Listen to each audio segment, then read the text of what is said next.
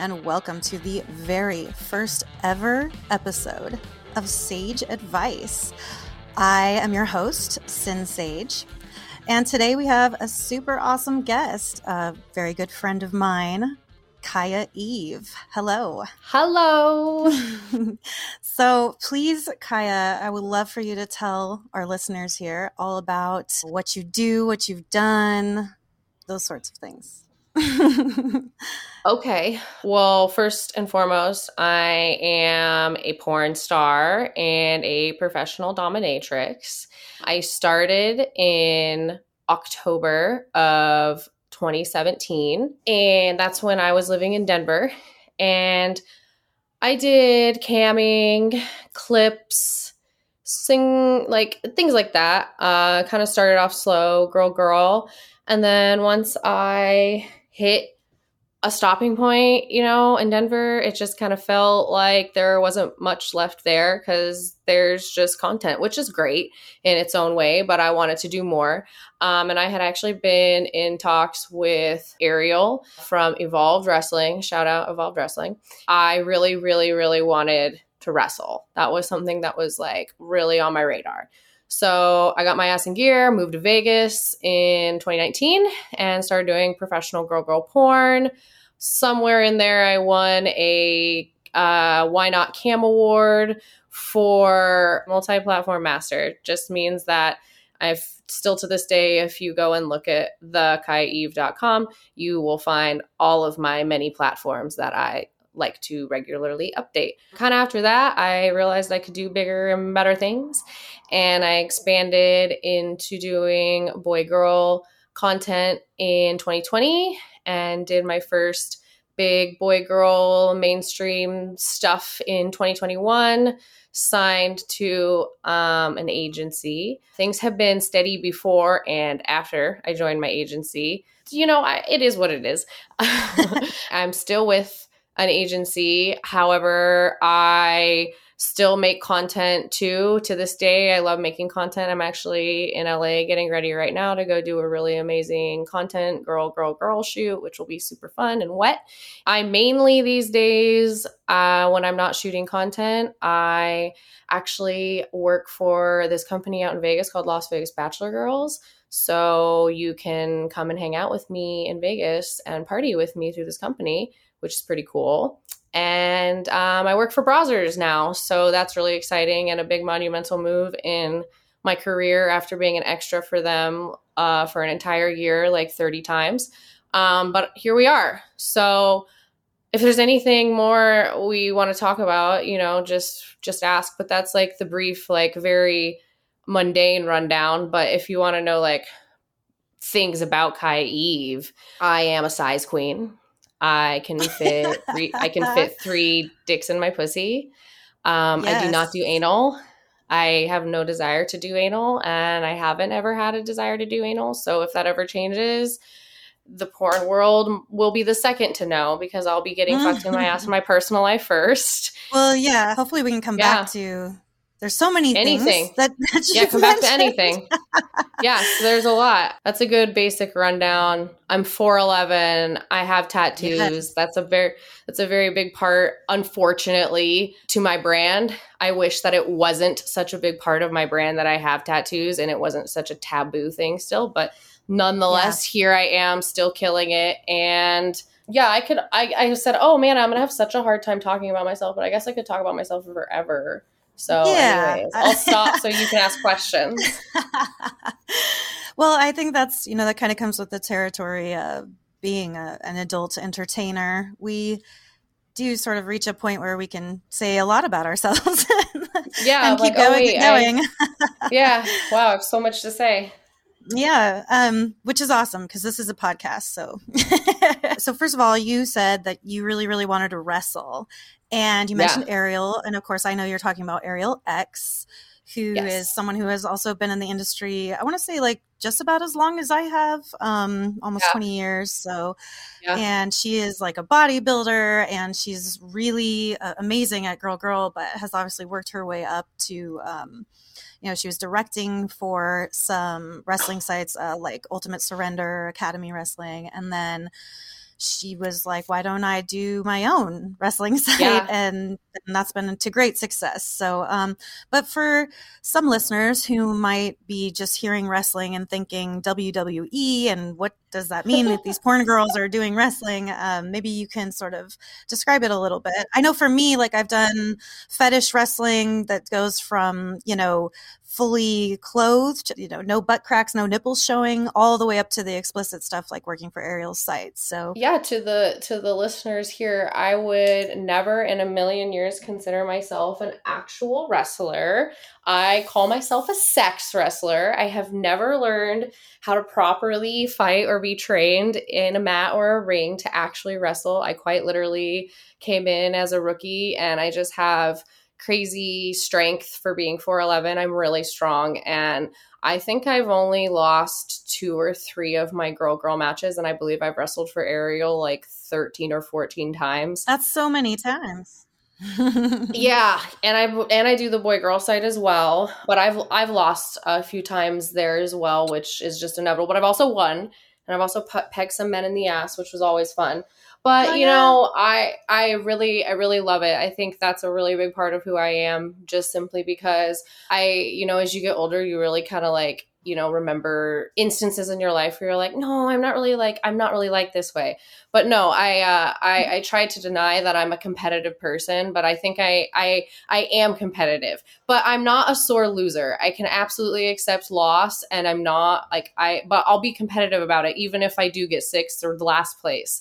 So, when I wrestle, like I will give it my all. And I've only been upset about losing 1 match because it was 1 point.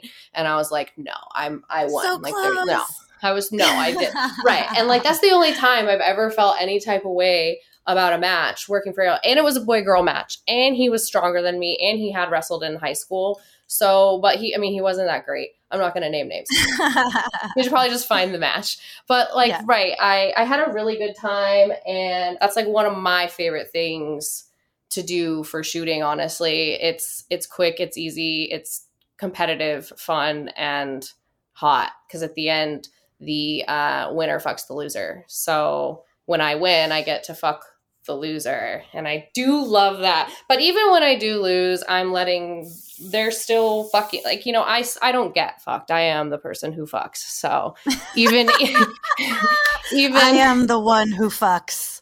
Right. So even if I lose, I'm still fucking you. It's totally fine. Exactly. Yeah. And I mean, so I've produced a couple scenes for Academy Wrestling, and I've used you a couple of times for that. And I think I've lost every single time. Yeah. Well, I'm kind of a pussy because I reached a point, I've had a hip replacement and I know like a brain injury. So I've reached a point where I'm just so old and creaky that I'm like, I am only willing to wrestle people who I know are like much smaller than I am. Like if I think I'm gonna lose, I'm gonna be like, nah, I'm not gonna wrestle that person, and it has nothing to do. Has nothing to do with ego. It's just like I don't want to accidentally, hurt myself. Oh, I've known that. I actually knew that about you before I'd ever met you, because I knew that you wrestled, and I was wrestling for Ariel, and I wanted to call you out. And she actually did another take and was like, I wish you could call Sin out, but you actually can't because of her hip. So that's how I found that out. And then I met you, and you're like, yeah, it's true. And I was like, oh, fuck. But I get it. I mean, you used to fucking kick ass, and you still do. Yeah. So it is what it is. Yeah. But I mean, it's definitely that, like, I would feel totally comfortable wrestling you for Ariel, or I think I told Charlotte the same thing. And because I've wrestled her for the Academy side as well. And, I know when I can win. And so I feel a little bit of size, and I know how to use my weight to just kind of like, that's kind of where I'm at. Upon you. Yeah. I'm learning those things now, finally. Yeah. So I'm a little tiny bit better now, but like I still need so much more practice. That's the only way to do it for real. Totally. And I was hopeful that, like, when you and I had wrestled, that there was a little bit of training happening there as well. That was kind of like, or that I've coached you with like tips and stuff when you've wrestled with other people, of like just little things you can do and keep in mind. But I love that you're so passionate about it that you watched it and like went and seeked out that specific thing to do Oh, I was sexually. like, I'm moving to Vegas so that I can be a sex wrestler. If it's the last thing I do, it's what I'm doing. That's awesome. That's so awesome. And it seems, obviously your career has really taken off since you've been here. And I think that's has a lot to do with your enthusiasm about the industry and the work that we do. And also like your social media savvy. I feel like it's like a fake it till you make it thing, you know? Like I kind of like learned in MySpace how to like make my MySpace all cool, but like I learned because I Googled it all. So that's pretty much what I do. I just kind of like Google and it typically has an answer. So everyone listening, if you want to ask a stupid question, Google it first. That's what I try to do. And people are like, wow, you're so smart. And I'm like, I swear, I know I am smart, sure, but like, I'm not like over the top smart. Like, I'm pretty normal smart. So just Google. So I wanted to talk a little bit. I wanted to take us backwards. And talk about your sort of sexual awakenings and various things like that. So you mentioned, as you get older, certain things happen and stuff. So how old are you? I'm 29. I will be 30 years old on December 31st of this year. I'm going to be totally honest. There was just so much bullshit that happened in my 20s that I'm like, 30 is just, this is the time that I'm a grown up and things are going to just be a little bit easier. So I feel the same way about my 20s. So I think it's probably pretty common, I would imagine, because I know my partner feels the same way about his 20s. So I kind of think it's like your 20s is the time where you're like figuring out who's an asshole and, what's going to work in your life, what's not going to work. So that by the time you hit 30, you really start actually like living your life as the person you're gonna be, kind of are being, and like learning from the lessons that you got in your 20s and like becoming honestly, a better person. I don't know. I think I can even answer the question that you asked me. I can go backwards because, sexual awakening, sure, we can start back in my 5th grade sexual awakening. But also, I'm going to say that in the last couple of years, I left an abusive marriage, and I think you can really like not kind of like, it's like I didn't know who I was because I was in my young 20s, and then I met this dude in his 30s and he marries the girl in her 20s, and then as I get older I'm like, wait, this isn't how things are supposed to be. And they're just, there came a point where, so I left. And, honestly, I feel like this last year of meeting my wonderful new boyfriend, shout out Frankie Fettuccini, regardless of him, I really feel like I've been able to come into who I am as a dom. Like, I've always felt very strong and like I'm a dominant woman.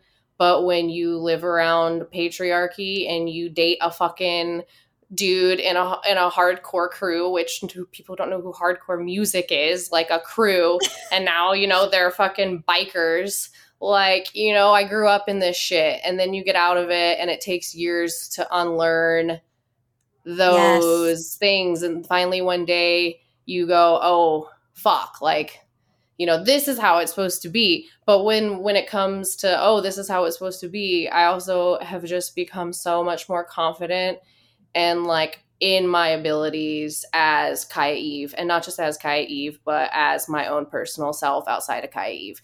There's been just a lot of growth, and that's like that for me, like I just went to Folsom this weekend in San Francisco, and I've never been. It was my first Folsom. And like, I tell you, I could cry. Like, it was so, it was like truly like everything that I needed. And, I got to walk my Frankie, my little pet boyfriend, around on his leash. And I just, I felt like such myself for not for once, but like it felt very validating. And it's not that I need validation from other people, but like it was validation for me, being there for me. I was like, damn, like this is really who I am. And, I don't think that anyone should be in a rush to learn who they are, but it's nice to have like you just, people are ever evolving and ever growing. And I probably am not the most mature version of myself yet, but it's really nice to feel like I've come into something in the last, just year of getting out of the bullshit and doing things for myself and, working for myself, like the biggest argument between in my old marriage was, oh, you're going to do boy girl porn. And I'm like, how do you see it as I'm going to fuck some guy? Like, I quite literally, like, for me as a bisexual person who truly is attracted to so many different people, like, that's who I am. And I don't want to deny going and doing the porn that I want to make because someone's insecure about it. And that took me a minute, but it didn't take me a long minute. It took me a couple months, and I was like, fuck this. Like, this just isn't how it's supposed to be. And I will tell you, it isn't. And I'm fucking, I know, and I hope other people listen to that, and that they, I hope every sex worker knows, though, that they just, like, regardless, like, you deserve love. We all deserve so much love. Everyone deserves love, but, like, sex workers, we deserve love too. And people just need to remember we're fucking people. So, if you're around those people, like abusive ex-husband or whatever, just like get out of it, go find yourself, it's like really great. Yeah, because it's like it becomes like that literal ball and chain that's holding you back. And, I had, my previous relationship was similar. I mean, and I could feel like the drag down. I was mean. And, I found myself actually, like, I've apologized to some sex workers just for bringing them in my home around that energy, because it wasn't, like, if it wasn't good for me, I can only imagine how other people felt in there. So I know I don't, like, have to go and apologize, but it feels right to me to tell, like, I'm really sorry that, like, I would put anyone in that kind of situation, but also, like, damn, you don't really know you're in a situation until you're in a situation. So or with that, like, sometimes you don't really know that you're in a situation until you're out of it on the other side, looking back and being and like, holy shit, I was in that situation. It was that bad. And that's the thing about, like, gaslighting and sort of that emotional abuse and stuff, is that it's just like, you are so sort of indoctrinated by this that you're questioning the things you think you're feeling, but you're like, maybe I'm not seeing, maybe it's not that way. And I'm just like, I'm all messed up or whatever. You just question yourself. And then it takes that final push of getting out and getting away from it to look back and be like, oh my God, I was right that whole time. And I just couldn't see it because I was too deeply entrenched in it. You can't see the forest for the trees while you're, like, inside of it. So, so that's just beautiful and lovely. I'm so happy, that you were able to sort of escape that oppression and find yourself and find the life that, you really wanted to be living. And I definitely, So I wanted to ask you about the Folsom thing too, but let's go back a little bit more. I'm curious, what was your very first, I don't want to say like experience with porn, but like sort of introduction? What introduced you to porn as far as understanding that, like, this is a thing that exists in the world? Okay, so what's really interesting? I actually just had this, like, incredible revelation in the car driving to Folsom with Layla Lewis, Lydia Black's husband, and Frankie. Mm-hmm. And I was like, the first memory I have of watching porn, and I will not name the person who it is, obviously, from my childhood, but a childhood friend of mine, I was probably in, like, the 4th grade. And she was in the 5th grade. I mean, this is something that I think should be talked about. We were like, absolutely. What's it like to make out? What is it like to, kiss someone for the first time? So, for what her was practicing to go be with a boy, for me was like, oh wow, I think I like girls. Like, this is fun. And this is when you were like 9? Literally 9. But at 9, you were having that feeling. You were having that, like, cognitive thought of, oh, maybe I like girls. Yeah, and not all, like, making out with your friends. So with this, her parents had very lax TV parental controls. So I would sleep over at her house a lot, and there was a TV in her bathroom that her dad put there, but there was locks in the bathrooms. So we would go, the first time I remember we went in and we saw porn and we were like, oh my God, what is this? And I could honestly look up the people and probably find the porn it was, but it was Jenna Jameson and Evan Stone. It was when they were like caveman and they were like on a space. So Jenna Jameson's on a fucking spaceship and she fucking crashes on Earth and Evan Stone's a fucking caveman and they all fuck. And it's like, I've now hung out at Evan Stone's house and smoked weed with him. So it's just like the whole world's crazy. But anyways, that's the first porn I ever watched in the 4th grade with my neighbor. And from there we were like, well, what does it feel like to have your pussy ate? So I would eat her pussy a lot. Yeah. From like 4th grade to probably middle school when we kind of like, she was cooler than me at that point and was like, ew, no, I've never kissed a girl in my life. To this day, that's how it is. And if this person's listening, I still love you so much. We follow each other still on personal life, but you know what happened. Yeah. She knows the truth. Right. But like literally 4th grade to almost the 7th grade, what is that? Like 3 or 4 years? Like I was experimenting with this girl. And, she obviously she did not enjoy eating my pussy. She didn't like it. So I was like, that's fine. But she would do it, at least in the beginning, it sounds like, because in the beginning, you also wanted to know what it felt like. Right. Yeah. And then we stopped or then she did not really want to fucking eat my pussy anymore. But she's like, well, you can still eat my pussy. And I was like, fine, that's okay with me. But then that changed. And then I actually didn't lose my virginity. It was my 14th birthday. And he was like someone that I kind of loved. It was like young love, but like who knew? Of course. When you say I didn't actually lose my virginity, what is your definition of virginity? I guess that is a good question because I have felt from society standards, that I lost my virginity when I popped a cherry. But like, I understand at the same time that if I was not attracted to men, that would have been for me, like maybe losing my virginity. But like for me, with what I felt I was doing with my neighbor to this day, it felt like foreplay. Like I never felt like it was actual sex. Like we never made out and it wasn't, you know what I mean? It wasn't based in like, it wasn't based in like desire in the moment to have sex. It sounds like it was based a lot more on curiosity, and that sort of that I kind of feel like, it almost feels like prior to puberty happening, all of that sexual exploration is really based in curiosity. As long as it's not, a trauma that's being, inflicted upon someone. And I have similar, experiences from age probably 6 till about 9 or 10 with girlfriends where it was just like, oh, when I touch myself here, this feels good. How does it feel when I touch you here like this? And, we'd kind of like hump each other and stuff like that.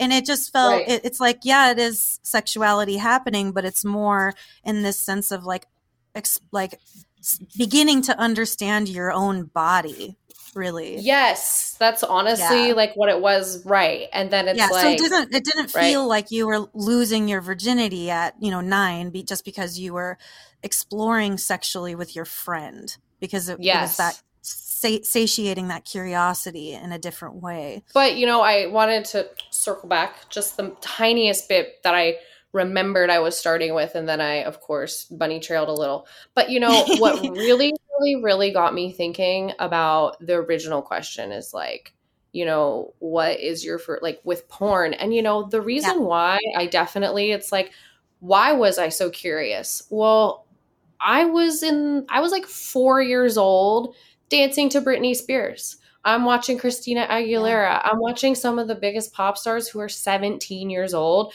with their fucking nipples blasting through their shirts on the front pages of magazines. And that was hot. Even at 4 years old, I was like, oh my, like I want to be that. Like she's so hot. Like I remember feeling those ways. And that's why when I hear, oh, well, children were exposed to porn at such a young age. You're right. I did watch porn because I was 9, but it's because I walk out into the world and the media that is regurgitated and thrown up every day on just TV.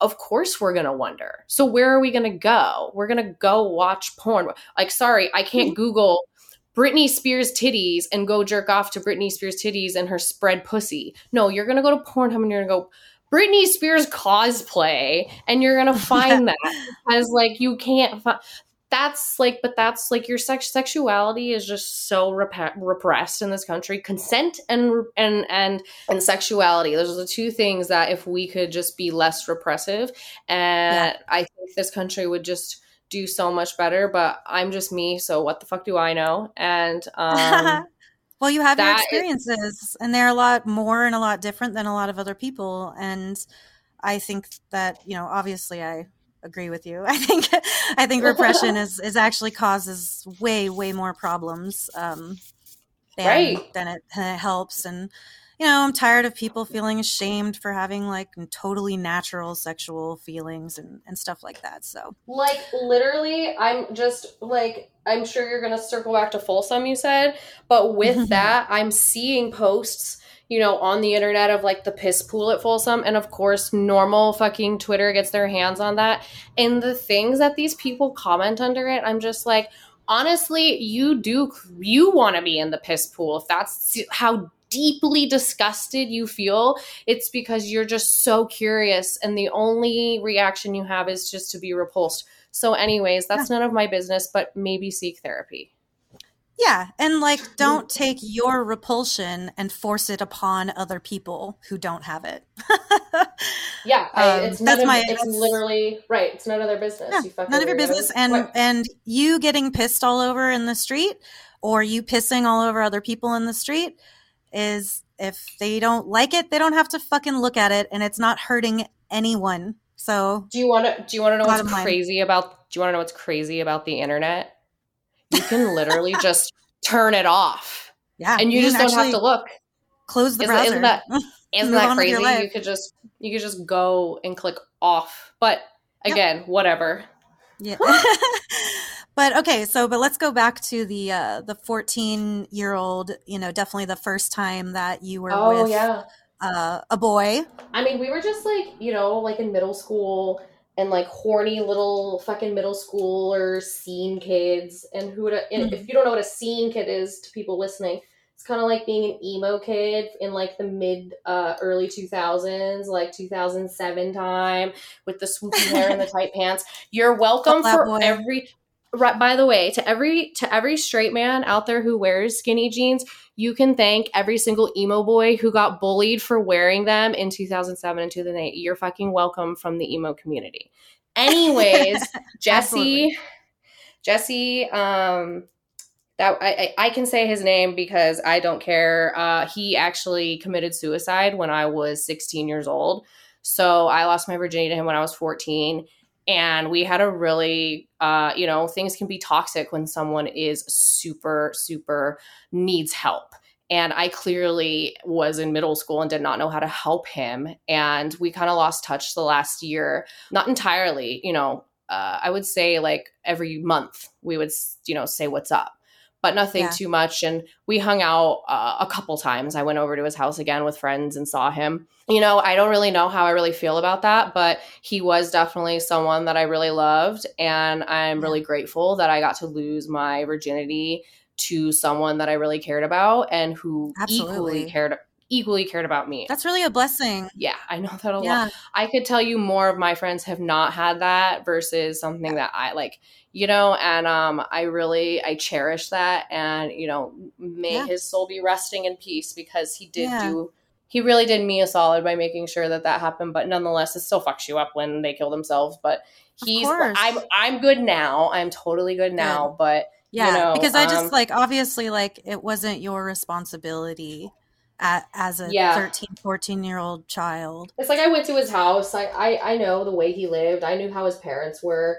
And, that's just, unfortunately, some people's, that's what ends up happening when they are, fated to a family like that. You know what I mean? It's Yeah, like they're of not, it's course. not even their fault, but that's just the way the Yeah. universe is. So Yeah. thus Yeah. we move on and, Yeah. just honor their memory. Absolutely. So you had sex for your first time, and Yeah. did you have sex more times than that, or was it just the once? Yeah, we had sex a couple of times, but like, again, teenage love is confusing. And, he had a best friend, and his best friend was dating a girl, but Jesse also liked the girl. So the girl and him started fooling around. So his best friend and I started fooling around, and then it got messy. And, and it's so, but literally, like, from losing my virginity, it's kind of like an interesting time. I'm losing my virginity, but at the same time, I am now a scene girl, and my dad doesn't like me because I am now not like this, this tomboy type person. I'm coming into my puberty, and I'm an angsty teenage girl. So Yeah. it's like all my love that I had from my dad, like when I was like 11, 12, starts to get pushed away. But then when you really start becoming a teenager, either your dad's a good dad or he has no idea how to handle a teenage daughter. And that's what Oh I my got. God. So it's like the love gets pushed out and I get pushed away. So I was like, okay, well then I'll go find someone else who loves me. This, the lack of a father's love is a very interesting thing, because between the age of 14 to, I would say, until I met my first serious boyfriend when I was like 19, I had easily slept with like probably 100, 150 people between 15 to 19 years old. Wow. That is a very high number. Yeah, I mean that's a number that I have now because I've done porn, but Yeah. like that was Oh, what yeah, I was now. doing, Yeah. I'm right, and Yeah, like yeah. what number is now? But like right Yeah, at the and time, like number, I like, just who cares? But at that but I age, just yeah. it is an interesting thing to just like realize, like, oh wow, like I had a lot of experiences in this time, and Mhm. none of them were really filled with any love, and that's all that I Yeah. wanted. So That's what you were it's like seeking. right. And Yeah. so then it's like I got into kind of like a serious relationship, and then a serious relationship, and then I took a break for a few years, and then I got into a marriage, and then I took a break for a few years, and now I'm in this relationship. But like those 4 years spent single in my 20s, I'm so grateful for, because they've gotten to where I am. But nonetheless, like I wish things had just been a little easier and different, but like thus, I can't change anything. So here I am, Sure. thriving. Yeah, That's all one can exactly. do. Exactly. And I mean, I think too, it's, there's definitely something that, well, it's just like my little philosophy on life, but, anything that happened prior to this exact very moment is something that we cannot change.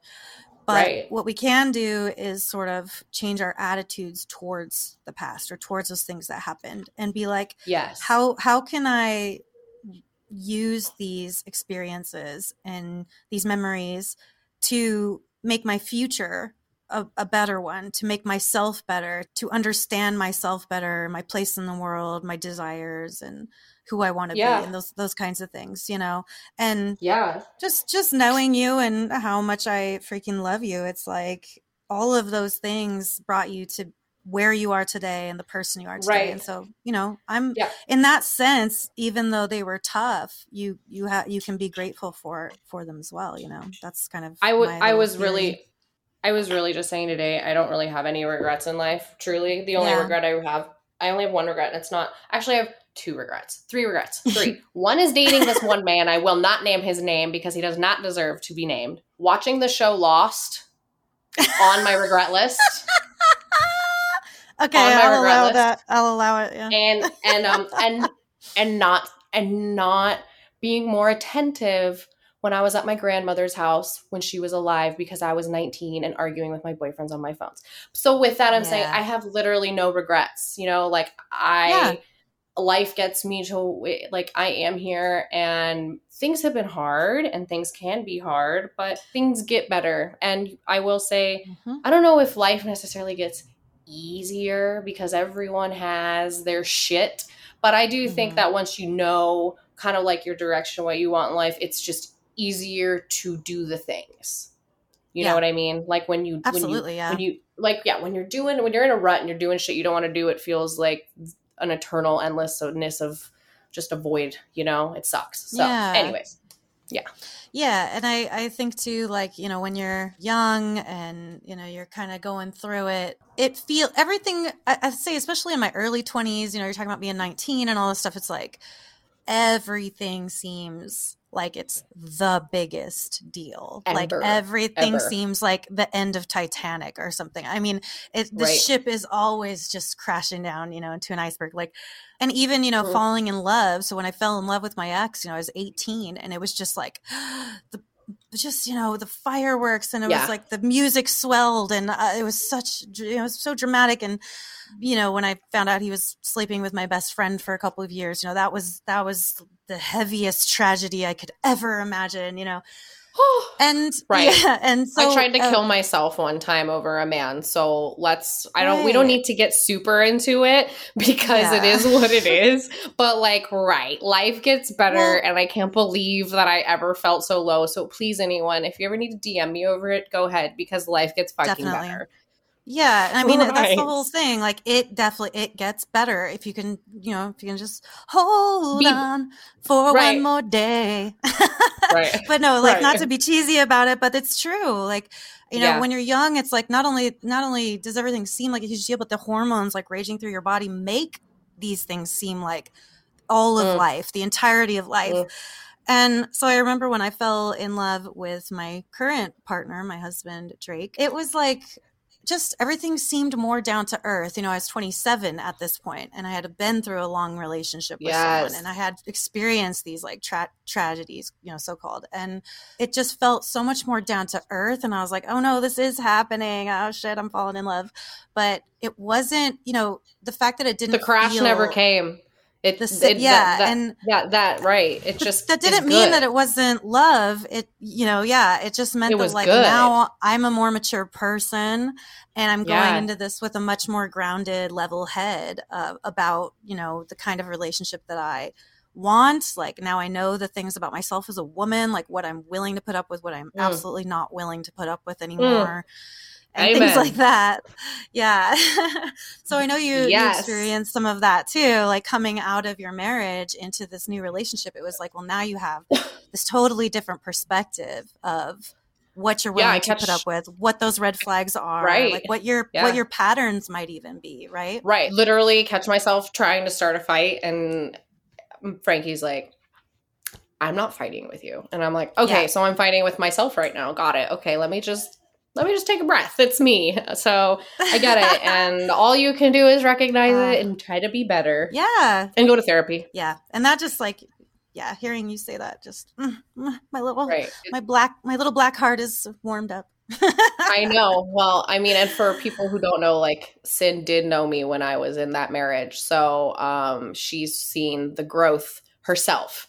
So I don't know if we've mentioned that, but you were around for the last year of that. So I mean, I'm watching you, sort of struggle, and and so it's rough, but like here you are now, and you're here I am, and I'm on Brazzers. So I'm on Pornhub on the Brazzers ad. So fine. Question then is like, when you saw your first porn, I assume, it must have been video porn when you were 9. HBO After Dark, but her dad only had it on one TV, so he had the cords like Jimmy rigged to the bathroom TV through a cabinet from the master bath to the guest bath where the TV was, and it was rigged from the main bathroom with a cord through that all the way. It was the porn TV. That's obviously what he did. And so no, not VHS. Cat House, great show. Oh, I know. I love Cat House. So for those of you who don't know, Cat House on HBO is a reality show that follows the sex workers in a legal Nevada brothel. That show is on HBO for a number of seasons. It's not anymore. I don't know where you can find it anymore. Oh, you can't find it on HBO Max? Oh, I don't believe it's HBO. I think I may have found episodes to buy on Amazon Prime. I have to double check on that. But I was like, I want to watch it, but right. Well, in the what I think is archive. so great about that show too is that, even though a lot of it it can be kind of silly, and I think Dennis Hoff was sort of like maybe a little bit of a misogynist or a womanizer, perhaps. But without going into the weeds with that, I do what I think is important about it is that sort of normalization of human Yes. sexuality and of sex work. Like Yes. the reason why I think people should watch that show is really just so you can look into some sex work and see it represented and recognize, like, oh, these are just some people who maybe think a little differently than I do, but they're just doing a job and making a living and they're having fun doing it. And that's really all that's going on here. And so in that sense, I think it was a pretty good thing. You saw those things, and at that time, I mean, maybe not at 9, but at some point between 9 and 20, 25, or however old you were when you started actually doing some sex work, what pushed you towards that shift? Like, when was the thought that, like, maybe this is something I want to do to earn a living? And, like, was that informed by anything? Like, was there anything holding you back? Yeah. Those sorts of things. Yeah. Got an answer. Don't worry. So Yeah. I was probably like 14, 15 at the time now. I had a computer and I loved I loved cams.com. There was these hot babes on there rubbing their pussies for dollars. And that is the porn that I liked to watch. So I was always very scared of being disowned by my family. Like, my mom was the person who was like, if you get a tattoo, I'm kicking you out of the house. So I went and tattooed my tits when I was 16 so she couldn't see them. Was that your first tattoo when you were 16? Yes. And I ironically, wow. I got tattooed by this artist. Well, I think he was like 17 too, really young, and was tattooing out of his basement. So I was like, fuck yeah, I'll get some tattoos. So I have like 5 or 6 tattoos from this person, but just quick little rabbit bunny trail story. I went to get tattooed when I was in Denver a few weeks ago with my best friend, and I walk into the shop to see my friend who's the artist, and the person who is now the owner of the shop is the 17-year-old dude who tattooed me in his basement. And I walked up and I said, hey, I said, do you do free touch-ups? And he was like, oh my God, dude, like, how are you? I don't want to touch up. I was just fucking with him. But I was on cams. I got tattooed. I was really into the thing. I loved Suicide Girls. I loved God's Girls. Then I saw Burning Angel. The first time I ever saw tattooed porn, I was probably like 16 or 17. And it was Jessie Lee and Joanna Angel. I've worked with Jessie Lee a few times now, so it's insane that someone that I was like, I want to be like her one day. I've now ate her pussy, which is delicious. Yep. But nonetheless, I when I was 18, I like tried to do the Suicide Girls thing but like, I still was really scared that I was like, my mom wouldn't love me anymore. Or the only thing my dad ever promised me was he would pay for me to go to college. So I wouldn't be able to go to college. And it's not like I wanted to go to college. I really was scared to not have a skill because I wanted to go to cosmetology school. But I wasn't, I wasn't allowed. And I think there's a lot to remember. Like, I really felt like I wasn't allowed to do things. And when I became an actual 18-year-old adult, I'm like, oh, like, I am allowed to like do what I want. And if you don't like these choices, then I guess I will have to live with the consequences. So, I didn't start a pretty rational, pragmatic life, understanding for you to have, especially at 18. Like, and I did not tattoo my arms because I thought that I was going to work in a corporate office job one day. That's how I was raised. I always thought I'd be working. I ended up going to college for sociology and social work, and I wanted to go work in maximum security prisons and be a prisoner advocate because prisoners need advocates too. Absolutely. So that's what I really wanted to do. And I was going to do it. However, there's a lot of things that go into what am I going to do the rest of my life. Now I have to get a master's if I want to make more than 40K.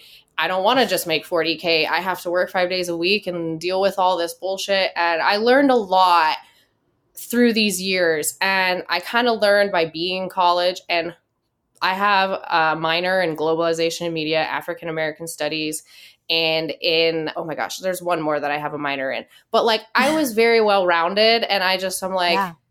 I took a whole look at everything, and I was like, what the fuck am I going to do to fix anything? Like, there's just band-aids Yeah. over band-aids from hundreds of years of bullshit Yeah. that I'll never fix.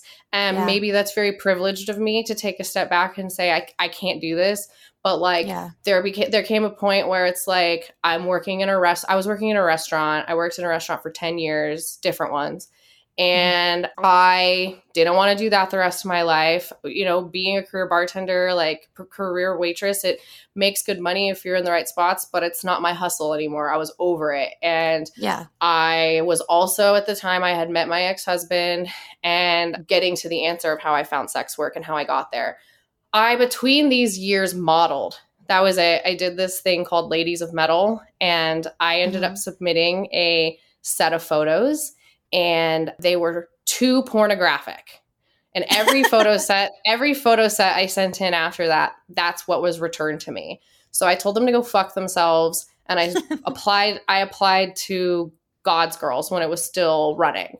And I got Yeah, accepted, and and so I real was, quick, God's yeah, Girls is like basically alternative models, what we would call it, alternative models, just tattooed, very pierced. Suicide Girls Yeah, esque. If Suicide anyone, Girls, same same thing. same idea. Like, yeah. And Yes. just a little side note real quick, my story with Suicide Girls is so I'm obviously a lot older, and when I first saw Suicide Girls, I think I was like 17, maybe Yeah. barely 18, but it was a brand new thing, and I was Mm-hmm. really into raving at the time, so I'd put on like some of Mm. my candy bracelets. I used the disposable camera, and I asked my friend, like, can you take some photos of me being like sexy, fully clothed, but just like being sexy. And but then I guess you had to like send the photos in, and like that technology on the internet was still a little difficult. Like Yes. I scanning know. wasn't really a Yeah. thing. I didn't have a Yeah. scanner, and Right. so it kind of never really went anywhere. But then like a few years later, Suicide Girls just like blew up and became a huge thing. So,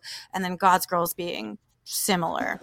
So yeah, so And you were trying if to I model were, for them, and yeah. yeah, if I recall, God's Mhm. Girls was very intertwined with Burning Angel. If I recall, there was kind of an overlap with the models.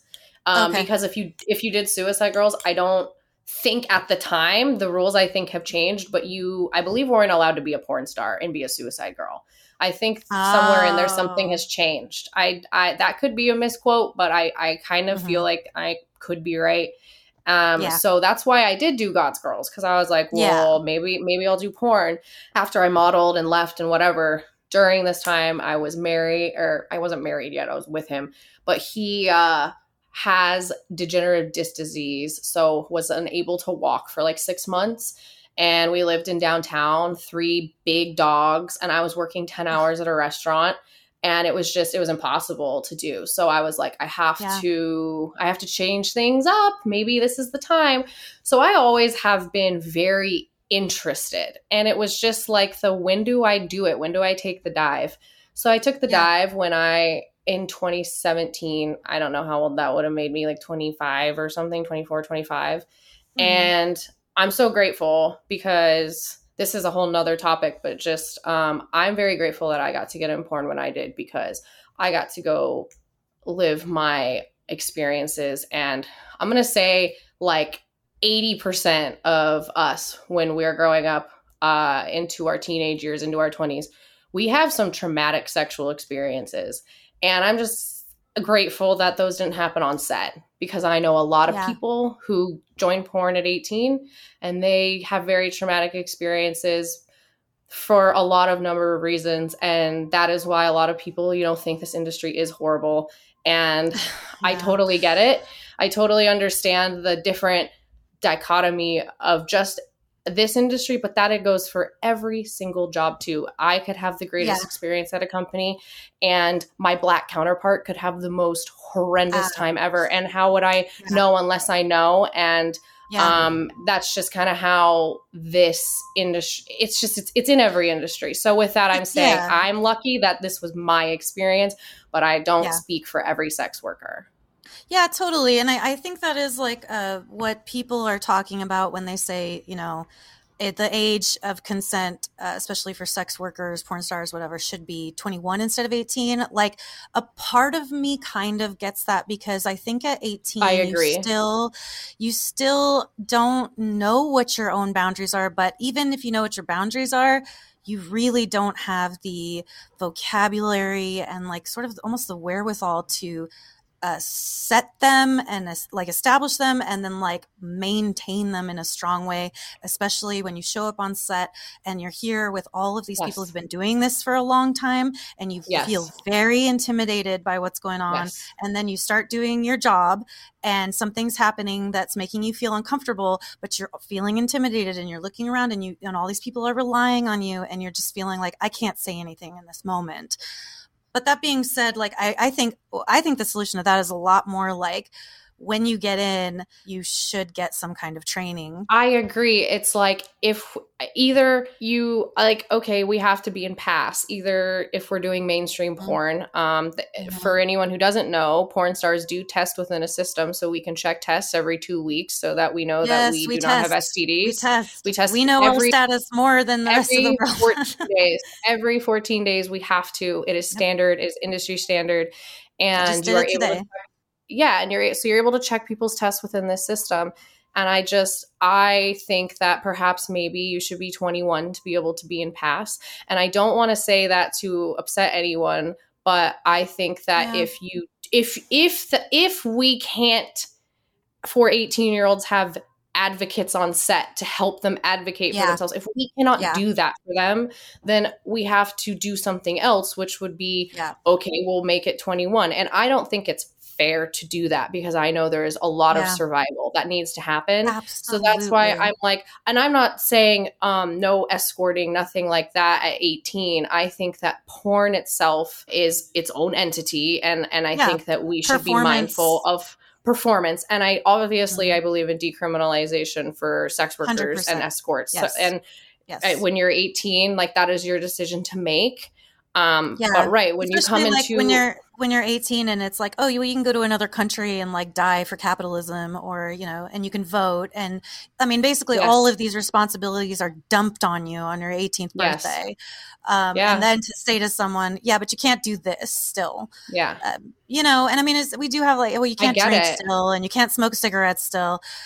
So part, I'm like, I don't want to say that 18 shouldn't be the age. And I just got these pictures of myself from when I was 19 doing doing porn. And I was like, oh my God, I'm looking at these pictures. Like, I feel like I know that's me. And I kind of feel like a little wrong looking at myself looking this young. But I agree in the sense that it's like, there should be an advocate or someone who's there to like help you, and that they can look at your face and see if this is okay still or not. Like, it has to be someone like, with empathy, a veteran, probably a veteran woman. I agree. And you know what? Maybe that's something we can even, suggest to FSC one day. I'm not saying that they run. And APAC is still a thing. And APAC. Yeah. All of these, organizations that try their best to help the sex work community. I do think that, we should try. And, we could talk about that forever, I'm sure. Totally, but APAC being the Adult Performers Advocacy Committee. Sorry, it's supposed to be like a union type. It isn't a union, but it's, an advocacy group for the adult industry, which FSC also is, which stands for the Free Speech Coalition. And they sort of handle like the legal side of the adult industry, and what our rights are and things like that. Yeah. So your first ever thing that you did in the adult industry, your first ever performance, what was it? Okay. Oh, I got a good one for this. Yes. So I didn't have a name.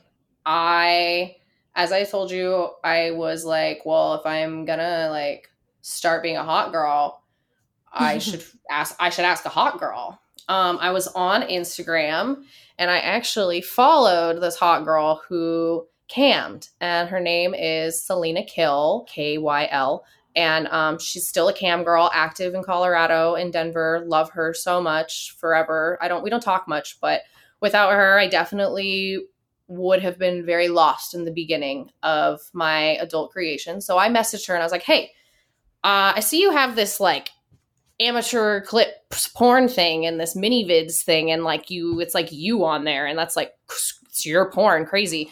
Can I be in this porn? Can I do this with you? How does this work? And she was like, oh yeah, like you come over, my partner will film it, and then you'll get a copy of the video, I'll get a copy of the video, and you have a clip. And I was like, great, what day and time? So I set it up, I went over, again, no name yet, and I did my first, it's on my mini-viz, it's my first time fucking Selena Kill, and that is truly my first experience ever on camera doing any kind of sex work. I never cammed alone before. I started that after. I didn't make any clips solo. I did it all after. I did not know what to do, and I wanted to ask someone. So I was like, hey, what's up? So she introduced me to a really good group of people. I guess I should say a group of people, since I don't think some of them are that great anymore. But I did learn some good ropes. And then I kept making my main thing is I just kept making clips. I didn't really cam a lot, and that's it. I was kind of ahead of the game. I went for it. Making clips. I just went for it. I was like, fuck it. But also I was like, I don't want to be a cam girl. Like, not any shit to cam girl, but like, it's not me. I am not really like a personality who wants to sit there and like, I am very demanding. I am a dominatrix. It's just the hustle aspect of it is very difficult. I've done it all too. So I agree. Sitting there and hustling and trying to get them to separate from their money. And it's so for me, making those clips, I was like, if I can just, so I used to go hard. I used to make 7 to 10 clips in a day. And then I would do that once a week. And then I would have releases every day for like a year. That is the best way to do it if you can manage to do it that way. I feel like I've burned myself out on that, but maybe one day I'll get back to it. I'm like, I can film 1 clip today. That'll be fine. But like, I also have a huge backlog, so I'm good. Yeah. But yeah, that was my first big thing. Yeah. So what was that like for you? I mean, you set it up, you got there the day of, and it was like, hey, now I'm going to have sex with this stranger. So I assume you'd had sex with women before up to that point. Oh, okay. Also, yeah, I guess to preface, I was more lifestyle before I started porn.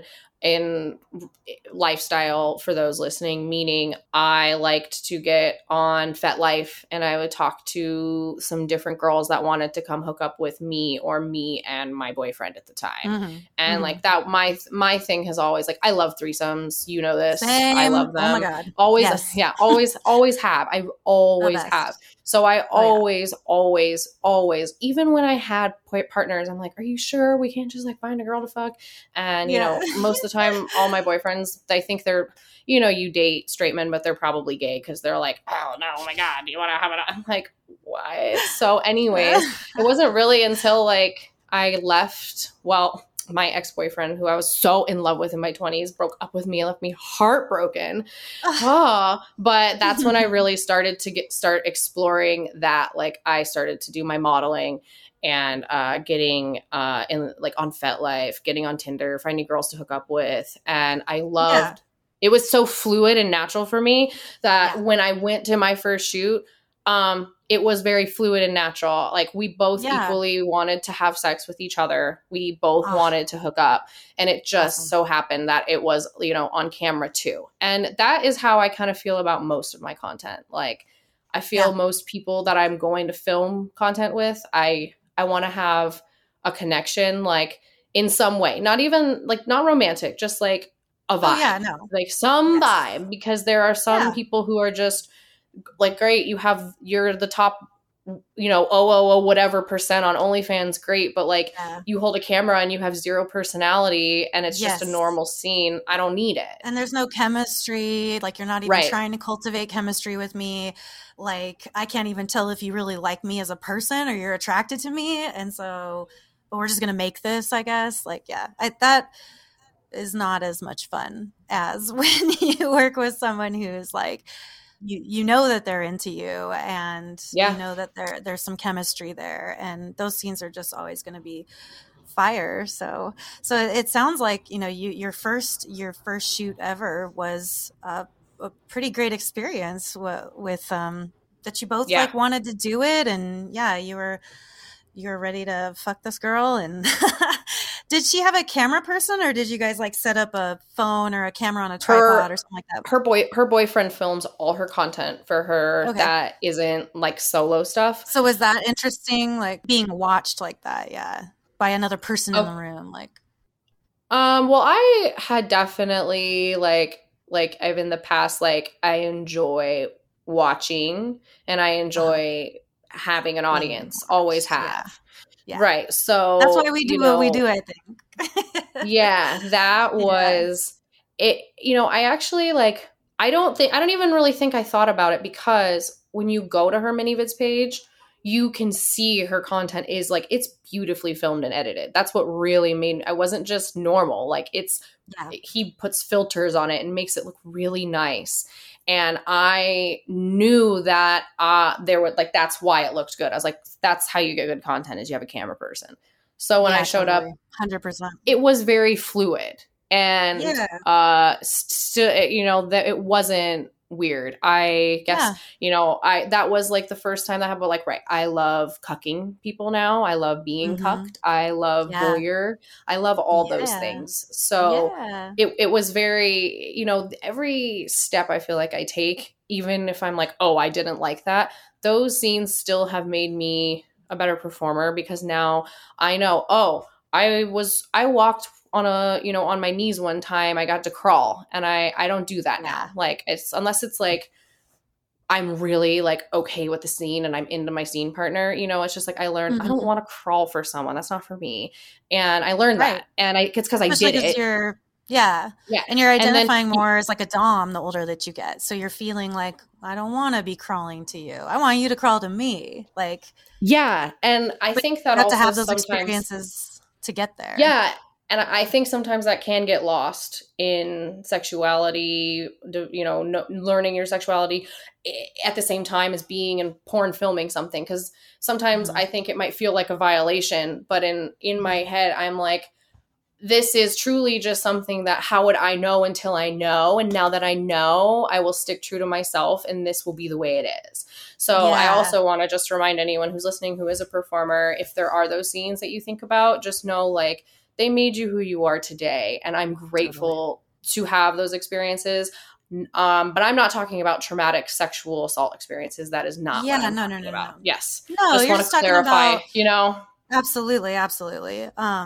But that there is some space for you to do something that you're just like, well, I don't know how I feel about this. You do the thing, and Yeah. then, you're okay on the other side, but you're just like, well, I just do know that like that's not really some what I want to make a part of my career.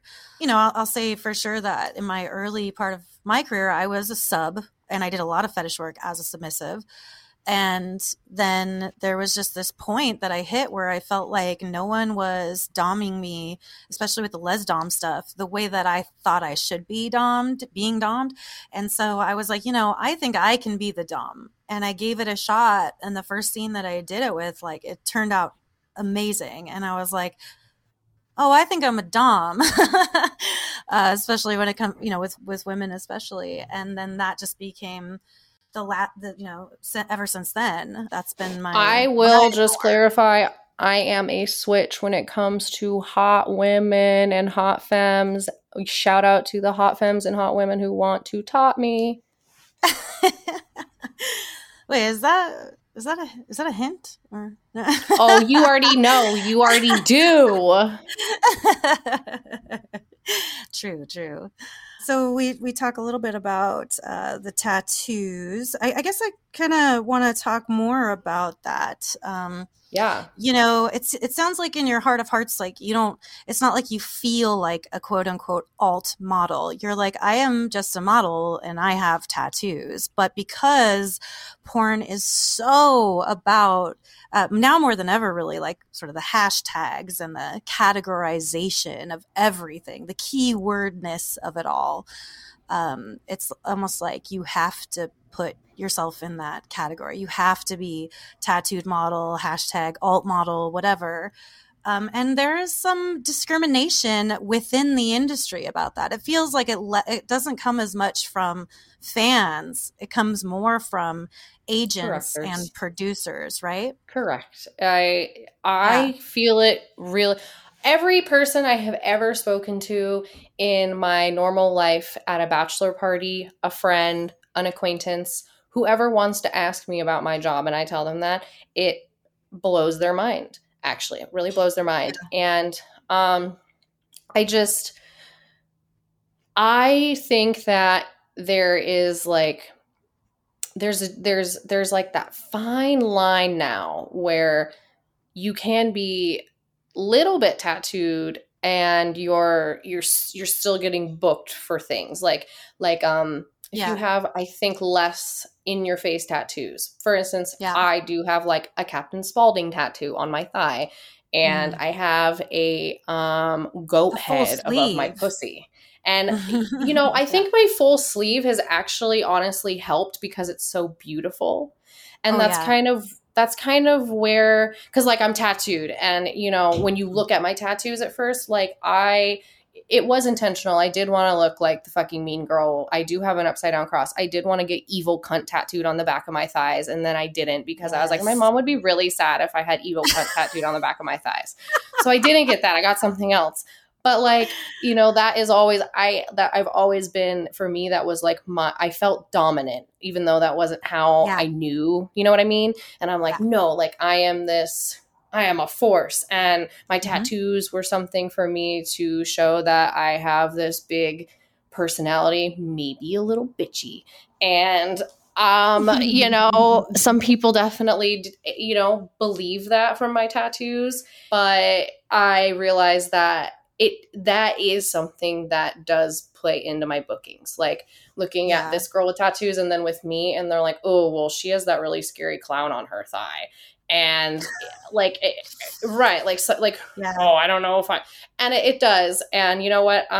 Maybe I get it to a degree, but also I do appreciate Adult Time and Brazzers for booking more tattooed talent and making it less taboo within their sites. Like, it's really awesome that they're doing that. So I hope more people continue to do that over time. And I'm sure that they will, because Mm-hmm. I do get booked. And Of course. I feel like I have given a little bit of hope to some other tattooed models out there from what I can tell. And just keep working at it. And I know it's also Yeah. like so, shitty, but like being a tattooed model does come with other, like, I feel that I have to work harder at my body than I would if I didn't have tattoos. Right. It's just noticeable if I put on a couple pounds with tattoos, and for some reason I will get less bookings. So it's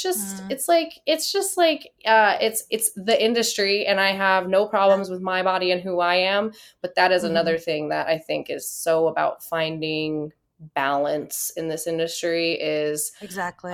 it's a whole other level that we deal with. We don't just go to work, we go to look, and we're judged upon how we literally look.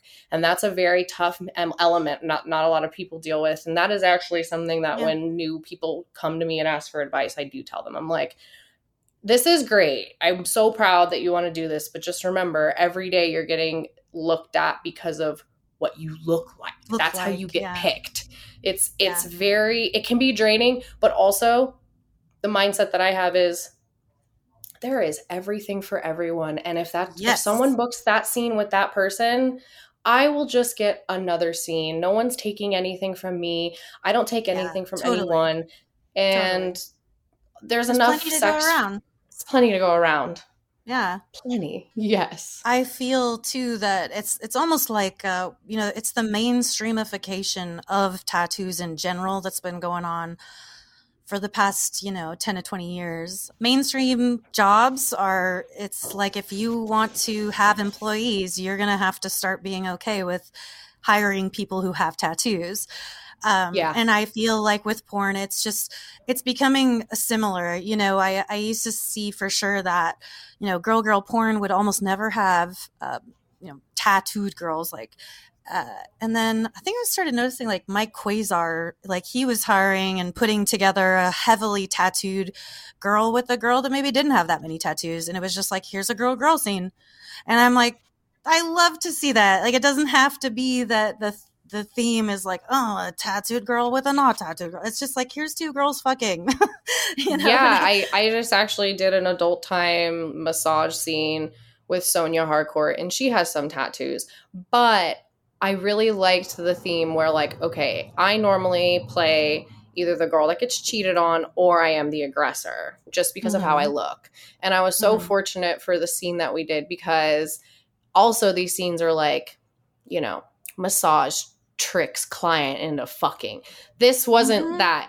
It was like they wanted it to be like a, oh, you're like, I normally massage your sister and your sister's not here. And I'm like, oh, maybe I will take a massage. And the next thing I know, I'm like, wait, my sister, she gets what kind of massage? As she's touching my pussy. And I'm like, oh, well, I want this massage. And Sonia's like, yeah.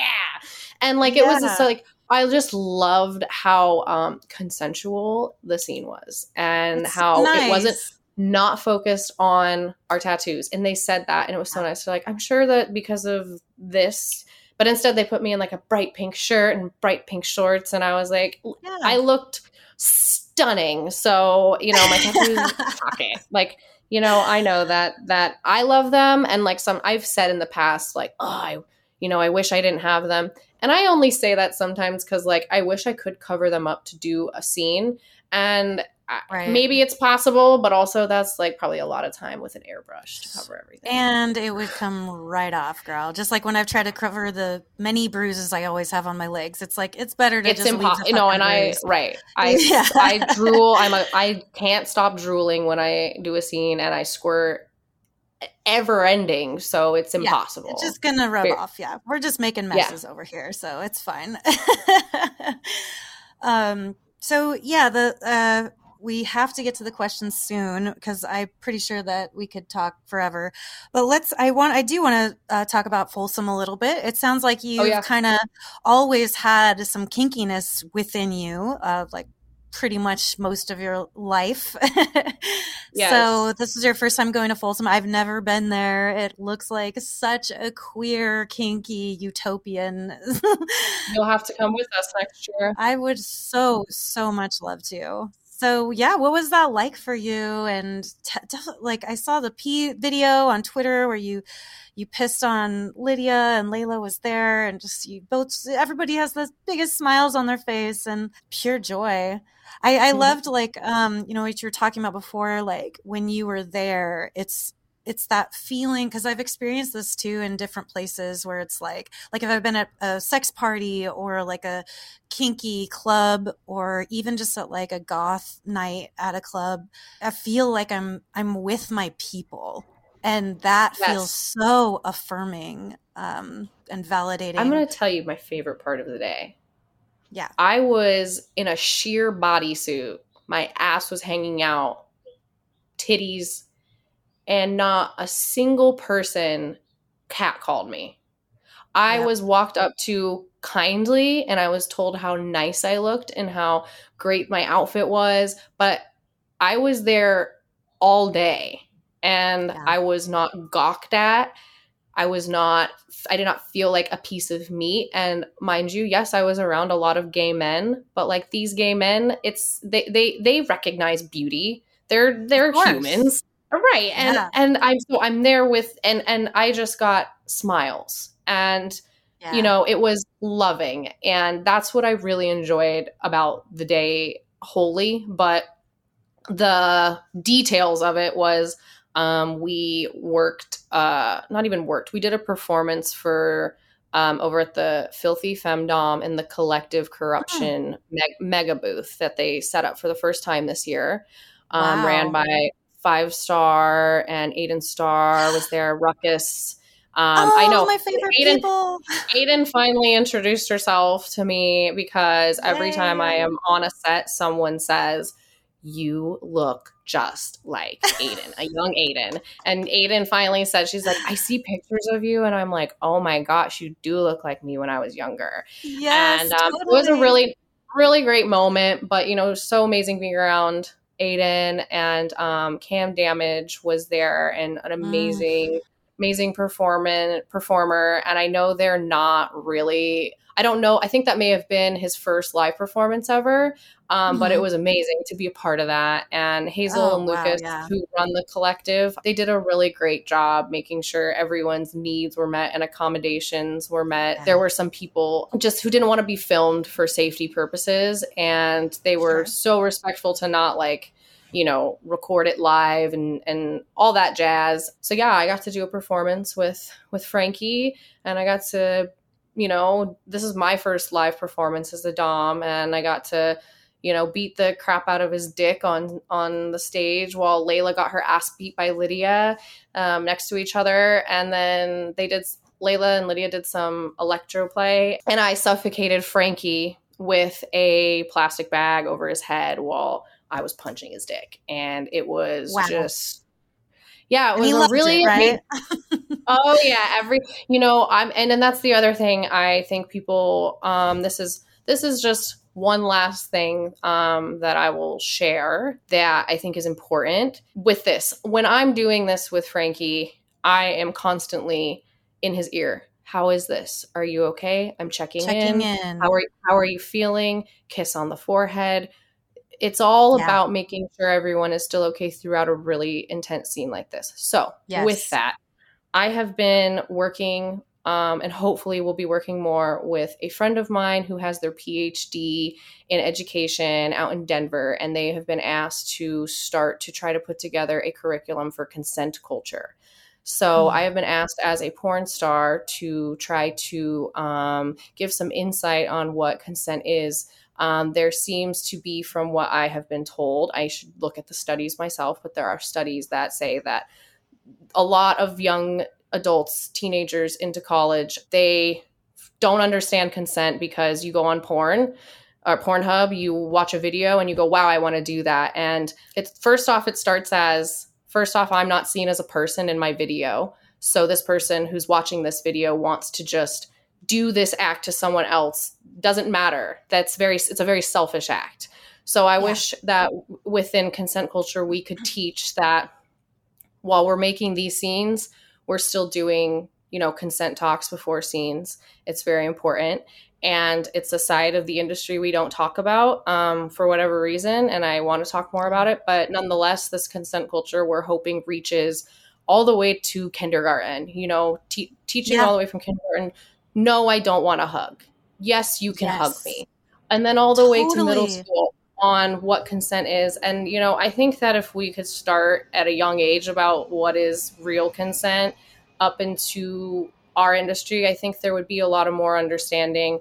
But with that becomes trying to make normal people recognize sex workers as humans too. There's a lot intertwined, but nonetheless, I just wanted to wrap that up and briefly throw out there that I hope that in the next year or two that more will come to fruition from what I'm working on. And I hope other people are excited and would want to hear more about that. So that hopefully will be a podcast for me in the future, but we'll see. Oh yeah. Oh gosh, I hope so. Yeah. And that's just such like that consent culture, like not necessarily being about fucking only, being about touching, being about hugging, being about like any number of things. And that like can Uncle start. Jack doesn't have to give you a kiss at dinner if you don't want Uncle Jack to. And you don't have to kiss grandma if you don't want to. It should never be forced upon a child, a young person to do literally anything that they don't want to do, because that can be traumatic, and it is in a lot of cases.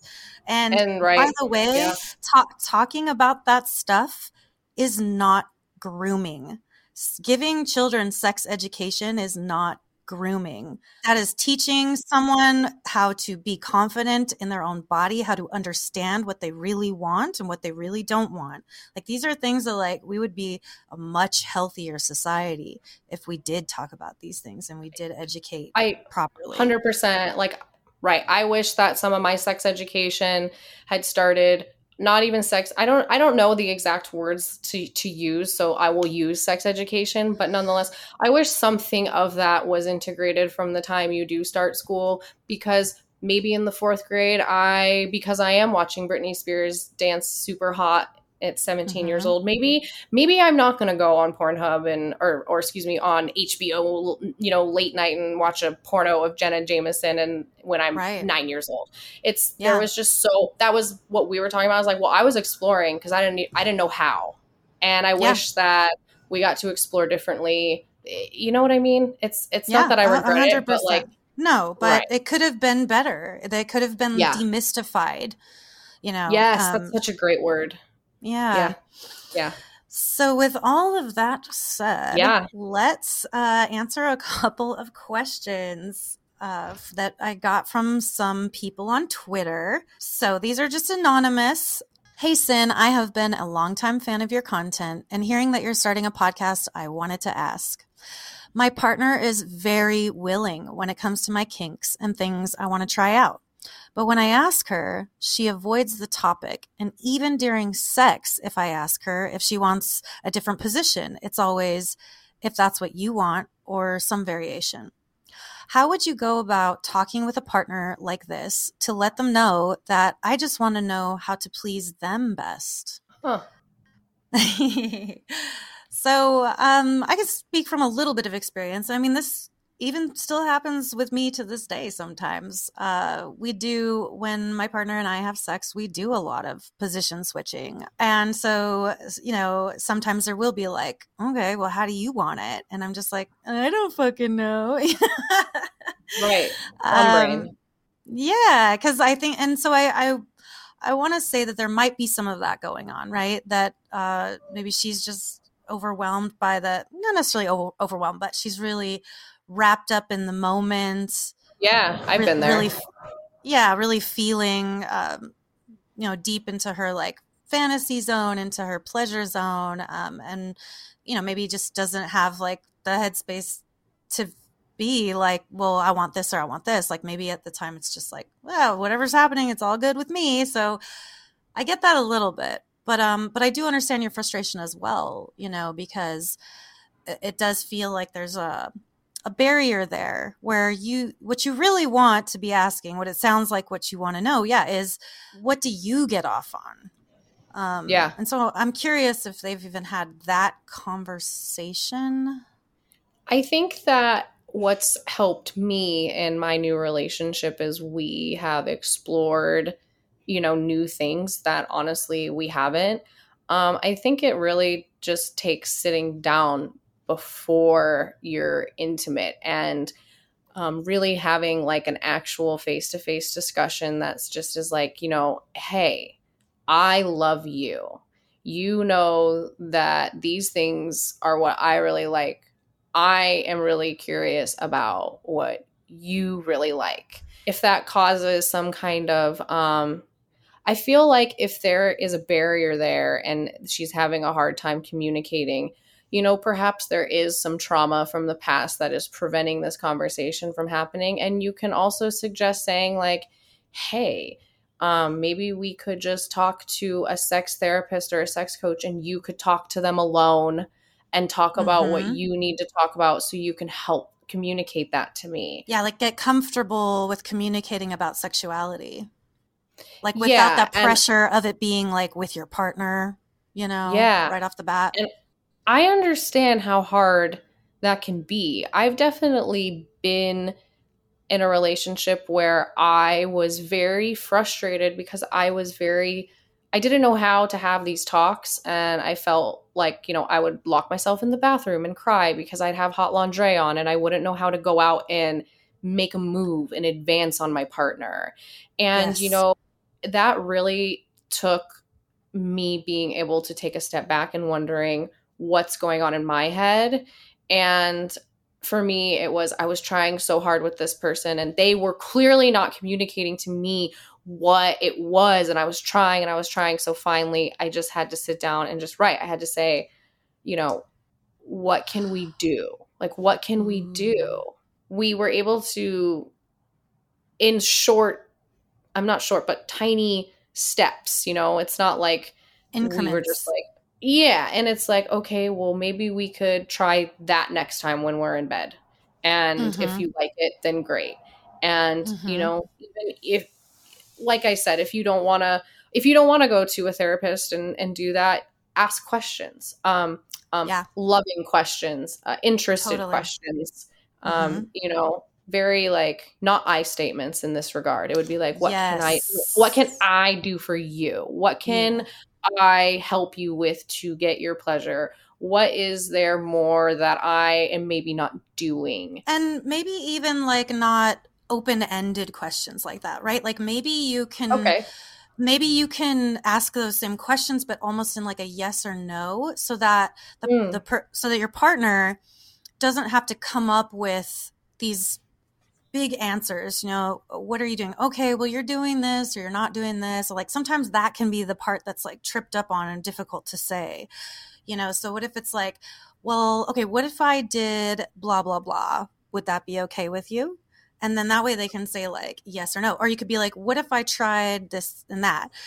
How would that make you feel? Kind of like, would that turn you on? And then that way she could just be like, not really, or yes, definitely. The other thing I want to address is how it says, like, when I ask her, she avoids the topic. I think that, like, that the conversation that needs to take place is that, you know, hey, babe, can we sit and talk for a minute? So you right. turn off the TV, you go sit on the couch, you know, you put the dog away, you put the kids to bed, like whatever the situation Put her is. feet on your lap, rub her feet a little. Exactly. Yes. So make that physical connection so you know, so she knows that you're there for her physically, emotionally. And then that way, like, she can't avoid the topic. She can't just run away from you. You know, when you sit and you say, like, hey, I can see that you're up for these things, and that means a lot to me, but I want to know, you know, what are your fantasies? You know, so and things like that. And then she's there, you're rubbing her feet. She can't just change the subject on you. You know, she can't avoid the topic. Like, she's got to be confronted, but not in a way that's, you know, like aggressive or argumentative. It's like you're Just coming from loving, a this. loving. Yeah. Yes, exactly. And you're coming from this place of love and you want to connect with her more and you want to make sure that you're giving her the pleasure that she wants too. And the other thing is that, like, you know, sometimes we don't really know exactly what's going to turn us on. I mean, especially if we haven't explored that a lot with ourselves, like, you know, whatever her background might be. So maybe, you know, you're the one who can be introducing her to this stuff. And then give her some time, and maybe like within the next year or however long, maybe she starts to see, oh, I have agency in these things. And oh, when you do this or we play this game, I have to admit that I do really like it, or this style of things I don't really like. And then, but I definitely think she should be feeling empowered to use her voice. And I think maybe like sitting her down in that loving scenario and, you know, physically giving her affection, you know, making sure that it's just the two of you and you won't be interrupted and she's got nowhere else to go. You know, I think she can get there. I think also just one more thought to this. Mm-hmm. I just had a thought. You know, in the past too, I guess I could say I've had trouble talking. So maybe Totally. you could even go, and I'm sure it's accessible online, and you could get the kink.com. They have a consent checklist. You could Oh, you yes. could just print this out and say, hey, you know, if you don't want to talk, maybe you could just look at this list and you know, we could talk about the things that you might find interesting, or maybe you could just write it down and give it back to me, and then I can look at it Mm-hmm. and we can then talk about it. Yeah. If it's scary for her to have that face to face, like what might feel like a confrontation, even though it's 100% not a confrontation, maybe Totally. it's like, hey babe, I want to know so much more about you. This is this consent list that I got with all these different sexual acts, and I'm curious if maybe you might want to take a look and let me know if there's anything on it you might want to try. So I think those are Or two you can really just good. fill this out and Yeah. take a couple days and then give it Yeah, back to me. And that way she can take absolutely. it and do it like in private. That is Yeah. such a great idea, Kaiia. I love that. Yeah, it just honestly came to me because I Yeah. remember in some of my past relationships, I didn't necessarily need a consent checklist, but I needed to communicate to them and I didn't know how. And having that face to Yes, face talk was scary. So I would say, totally. hey, I can't find my words. Is it okay if I write you a long text? And that usually worked. Hmm. I wouldn't just also bombard. It was, hey, I'm going to give this to you. So, Yeah. even like a, hey babe, I have this for you. I'm gonna leave it here on the table. Can you check it out sometime in the next week or two at your leisure and maybe give it back to me? Something Hmm. like that. I love that. I love that so much. Great answer. Got you. We got there. Yeah. All right, so we got one more. Hi, Sin. I'm 19 and have been in a relationship with my girlfriend for a little bit over a year. We're both virgins, but we give head to each other a lot. When she gives me a BJ, I sadly have a tendency to moan. She thinks it's cute and calls me submissive quite a lot. During the last 2 months, she's been talking about pegging me and regularly does degrading things to me. Gives me foot jobs, spits in my mouth while we're making out, grabs my balls out of nowhere, etc. Basically, her idea is that pegging would be our primary way of having sex, and that after she pegs me, I can, quote, maybe sometimes fuck her. I'm fine with being the sub in the relationship, but I think that she wants me to never fuck her. What do you think? What should I do? Should I let her, quote, be the man? P.S. Sorry for my bad English or if it's too long. I think the English was totally fine and it definitely wasn't too long. But yeah, there's definitely a lot to unpack here. And I unfortunately, we don't have phone conversations here and not live call-ins or anything like that. But because there's so many follow-up questions here, I mean, is the goal to remain virgins until you like get married to someone, or like, what's the sort of virginity, what's the motivation sort of Hmm. behind that? Yeah. And also, oh, and the other thing being how he said, I sadly have a tendency to moan. I'm like, what? Yeah, no, Yeah, I moan. moan, fucking moan, please moan. Like, I think But that's hot. I will say just because like, you moan, that doesn't mean you're submissive. And you're Oh, only not at nine all.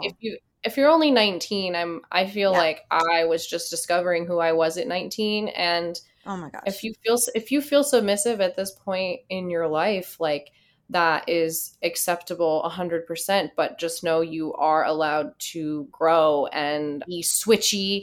And Mm-hmm. it sounds kind of like there's a struggle between the dynamic. Mm-hmm. And I think that is just a conversation, like that is a conversation where you have to have with her to sort out, like you said, what is the motivating factor by saying that you're virgins? So Mm-hmm. is you getting pegged a way of you having your virginity remain, and then maybe one day Right. you guys can. I am, I don't know what definition of virginity we're using, I suppose. Like Again, that, yeah. in the That's a totality of things, I think always the best way to handle things is to sit down and have the most honest communicative conversation with your partner that you can have, even in the most uncomfortable times, because mhm. maybe you find out some great things that you're like, oh wow, that's really exciting, or you might hear things that go, that maybe that isn't me, and you've just started living. You're just a Yeah, baby, totally. 19. Yeah. You're just getting going. Yeah, I've definitely felt that a lot too, with the 19 thing, and Yeah, so yeah, so like, don't worry too much. It's all gonna be okay. for But real. I also don't, the only indication I kind of get is when he says, I don't mind being the sub. Mm-hmm. Um, and so then I'm like, okay, do you not mind it? He says, I'm fine with being the sub in the relationship. So I'm like, are you Right. fine with it? Is this just something you're like, well, I can tolerate this? Or are you enthusiastically enjoying being the sub in the relationship? Like when she does these degrading things to you, does that turn you on? Is that hot for you? Or are you just like gritting your teeth and bearing it for the sake of the relationship? That is not clear in this question. So I think that if the answer is the latter, and you are gritting your teeth and just bearing it for the relationship, then I don't think that's going to work for you in the long run by any means. I also think that pegging is kind of a somewhat of a varsity level sort of kink game. Yeah. And just at least in the sense of you need to know, are you okay with that? First of all, is that going to work for you sexually? And then anal, I think a lot of guys watch girls fuck each other with strap-ons and think, oh, I want that from a girl. But they're not even considering the fact that that means that a dick-shaped object is going in your asshole. And that is not just something that you bend over and it slides right in. Like that takes preparation. If you don't want to mess, you have to douche your ass. You have to watch what you're eating. And also like, it's very uncomfortable. You have to start somewhere and then grow and like practice, and you're not just going to stick a dick in there and be taking it like, whoa, this is fun and great. Like it can be, but it takes a little bit of working up to that point. But I think that the crux of the question here is kind of more like, is this girl ever going to actually fuck me? It's very hard to tell. It is hard to tell. I guess what I'll just add is, if you like and love this degradation that is happening to you, that is great. You should embrace that about yourself. Love it. If that's also what I'm wondering is, do you like this? What level of enjoyment and are you getting from all this? And if you're saying, oh, I'm fine being the sub, are you fine? Or are you dealing? Or are you fine because you feel insecure about being a sub? Just know that you are valid as a man, as that's valid and okay. Absolutely. But it is also okay if you feel that's not you, to keep exploring. There is nothing in this world I have learned that is worth staying unhappy for. You need to be happy for yourself. So just and that, again, that's something that I learned in my 20s coming into my 30s, that it was just like, wait a minute, how long am I going to be miserable for? How long am I going to be okay with being miserable for? As it's as not you get supposed older, to that's be that hard. Exactly. That isn't. Hayley Williams from Paramore said it best on her first album. It's just not supposed to be this hard. And I promise you guys, it's not. It's really not. Yeah, so it's that's not, what it sounds like to me. It sounds like it's hard, and you don't know why it's hard. And you know what? It shouldn't be. I mean, that is the bottom line. It shouldn't be. It shouldn't be. Yeah. So, if you're at a space where, and I again, the answer just kind of comes to this, where it's like, listen, turn off the TV, get rid of everything else, sit down in front of me and be like, I need to know from you, like, this sub thing is fun. I like how we're exploring with this. I'm open to the idea of getting pegged from you someday, but I also want to have sex with you. I also want to put my penis inside your vagina. Like, is that something we are going to get to? And I'm not like pressuring you if you don't feel like you're ready, but we are in a relationship, and I just want to know, like, what can I expect? Is this all I can expect for our whole relationship, or are we going to move other places? Do I get to try some of the things that I'm interested in as well? And, I think, like, listen to that answer, pay attention to her body, pay attention to the things she says. Hopefully, you could have more fun together. Like being open-minded, but also making sure that you are having your needs fulfilled. And I think doing that for each other is important. But also just remember that, you're 19. There's a very good chance that this is not the person you're going to marry and be with for the rest of your life. You'll probably have lots of relationships. As you should. Go live your life and have fun. Yeah, and that's Have okay. So experiences. yeah, hopefully, you don't feel too much pressure, one way or the other. But Yeah, hopefully you're having fun. You're having fun. And we are having fun. And it I has know. been just like such an absolute blast. Thank you so much. I think this has just been a beautiful, awesome inaugural episode of Sage Advice. And please do tell all the listeners exactly where they can find all of your awesome stuff. I have a link site if you want to just go to a link page. It is thekaiiaeve.com, KAIIAEVE, thekaiiaeve.com. That brings you to my landing page of all my social medias, all my clips pages, all that jazz. And you can also find my personal membership website. You can buy my individual clips, or you can join for a monthly membership price to watch my porn anytime you want. All of the videos at KaiiaEve.com. So, yeah, those are all the places that you can definitely find all my shit. So come find me. Let me know you found me on here. Oh, yeah. And so your Twitter, your Instagram, all those things are on that as well. That is all. Yep. So Twitter is just at Kaiia_Eve. My Instagram's a little different since I've gotten deleted 4 times. So my new one is it's what it is. Very common. That's very common for all of us. Yeah. Yeah, that is a whole other conversation. But yeah, it's at pro cunt, but spelled PR0CVNT. That's my Instagram. I do have a TikTok too, but I hardly update it. So it's just Kaiia Eve. I think those are the important ones. Awesome. Well, I hope everyone will go out and find your stuff, because I just think you're so awesome. You're so real and down to earth, and you tell it like it is. And I appreciate your authenticity, because I'm big on that. Yeah, well, you are an inspiration to me, and you are those things too. So, oh, shucks.